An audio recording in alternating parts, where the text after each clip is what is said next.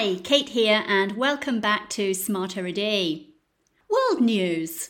Not only is Donald Trump under investigation for a wide variety of illegal activity, but now the Republicans are looking to impeach President Biden for possible misconduct, specifically corruption and abuse of public office. Expert witnesses say there isn't enough proof, there is no smoking gun, and the White House has called it a political stunt. The Republicans have been trying to unearth evidence for months, following allegations against Biden's son, Hunter. They are accusing Hunter of selling access to the president to influence US government policy. And Hunter and the president's brother have been subpoenaed, which means they will have to release bank records to the committee. Hunter Biden has already been charged with 3 counts of lying when buying a firearm, and he has been involved in other scandals involving tax and substance addiction. He could be a threat to Biden's re-election, along with Biden's age, which also concerns Americans. Business news. In 2021, Lego announced plans to produce bricks from recycled bottles within 2 years. Unfortunately, it has scrapped the plan as the new material doesn't reduce carbon emissions. This is due to the extra steps in the production process that are required, which would lead to higher energy consumption. Although the company remains fully committed to making bricks from sustainable materials, this is a big setback following a high-profile drive to improve its green credentials. It is investing $1.2 billion in various sustainability initiatives with a target of 37% reduction in carbon emissions by 2032. And it has already ditched plastic bags for paper, prompted by letters from children. Lego has built its name on durable bricks that last for generations, and it's one of the few brands that adults and children can play with together with equal enjoyment. It stays current by constantly updating its offering, for example with the Harry Potter collection. Can you guess how many different bricks Lego makes?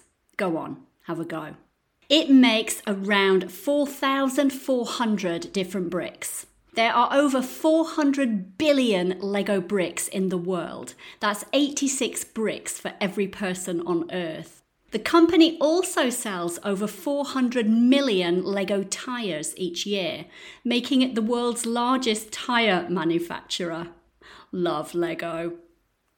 Entertainment, and Michael Gambon, best known for playing Dumbledore in the later Harry Potter films, has passed away aged 82 following a bout of pneumonia. He never actually read any of J.K. Rowling's books as he didn't want to be influenced by them, preferring to follow the script. He starred in dozens of films, including The King's Speech and Paddington, but it was his role in Harry Potter that introduced him to a new generation of fans. He particularly liked the costumes he wore as Dumbledore, which were basically carpet slippers and comfortable layers of silk. He was knighted in 1998 by Queen Elizabeth II for services to drama, although he never used the title and tried to stay out of the limelight as much as possible. He was born in Ireland and grew up in London, originally training as an engineer, following in the footsteps of his father. He was a versatile actor but preferred playing villainous characters. However, he will be remembered as the greatest wizard of all time. My favourite quote?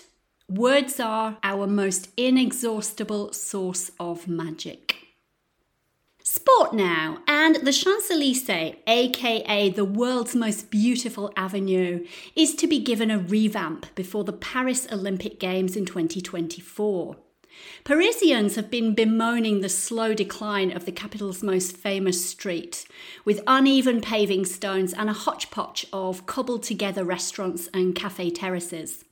While there is a longer-term multi-million euro project in the offing to turn the wider area into an extraordinary garden, local businesses have decided to take matters into their own hands and give the avenue a cosmetic makeover. The current mishmash of terraces will be aligned to help the flow of pedestrians, and motorised blinds and awnings will be energy autonomous. The facelift has been approved by all 180 members of the Champs-Élysées committee, following a 6-year campaign at a cost of around €400,000, with traders footing the bill.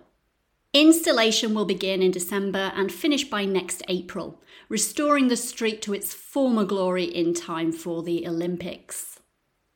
Self-development. Last week we looked at improving listening skills, but what about speaking in a more powerful way to make it easier for people to listen to us? Here is some advice for making ourselves heard and understood in conversations. First, be brief. Stay out of the weeds. Don't get bogged down in the details. People don't need to know if you got to work 6 minutes late or 7. It doesn't matter. You were a bit late. Next, and this is something I need to work on, don't repeat yourself. Say what you need to say, then move on. People will start to switch off if you repeat something they've already understood. The next one drives me up the wall. Don't multitask. Give the listener your undivided attention, because if you start checking messages or speaking to other people, it's hard for others to stay focused, and when you start talking again, you've already lost them. It makes them feel unimportant to you. Don't pontificate or preach. You can give your opinion, of course, but you don't need to ram it down people's throats. If you're too dogmatic, people won't want to exchange ideas with you, and they'll feel judged if they disagree. If you don't know something, say you don't know. Be honest about your subject matter. People will respect you for it, and maybe they can share information with you. Similarly, don't exaggerate. Although it can make for great storytelling in certain situations, you don't want to get a reputation for embroidering the facts. People will trust you more if you have integrity and authenticity. Don't be too negative. I'm all for being realistic, but nobody wants to be around a Debbie Downer or a buzzkill. Try not to complain too much, and if you absolutely need to, be brief. Moaning brings everyone down, including yourself. Last, but by no means least, consider your voice. This can be challenging, particularly when not using your mother tongue, but you can practice. Use different registers from high to low. Change the pace from quick to slow to emphasize important points. Consider the volume. It's also worth working on prosody, which is rhythm and stress patterns. English is quite a sing-song language, but we're often more monotonic when speaking in another language. Sometimes we need to pause and allow for silence. Remember that every situation calls for a different set of speaking skills, so practice adapting to different circumstances. So that's all from Smarter Ready for now. Remember to check out the vocabulary on the Super Brian app, and I will talk to you soon. Take care.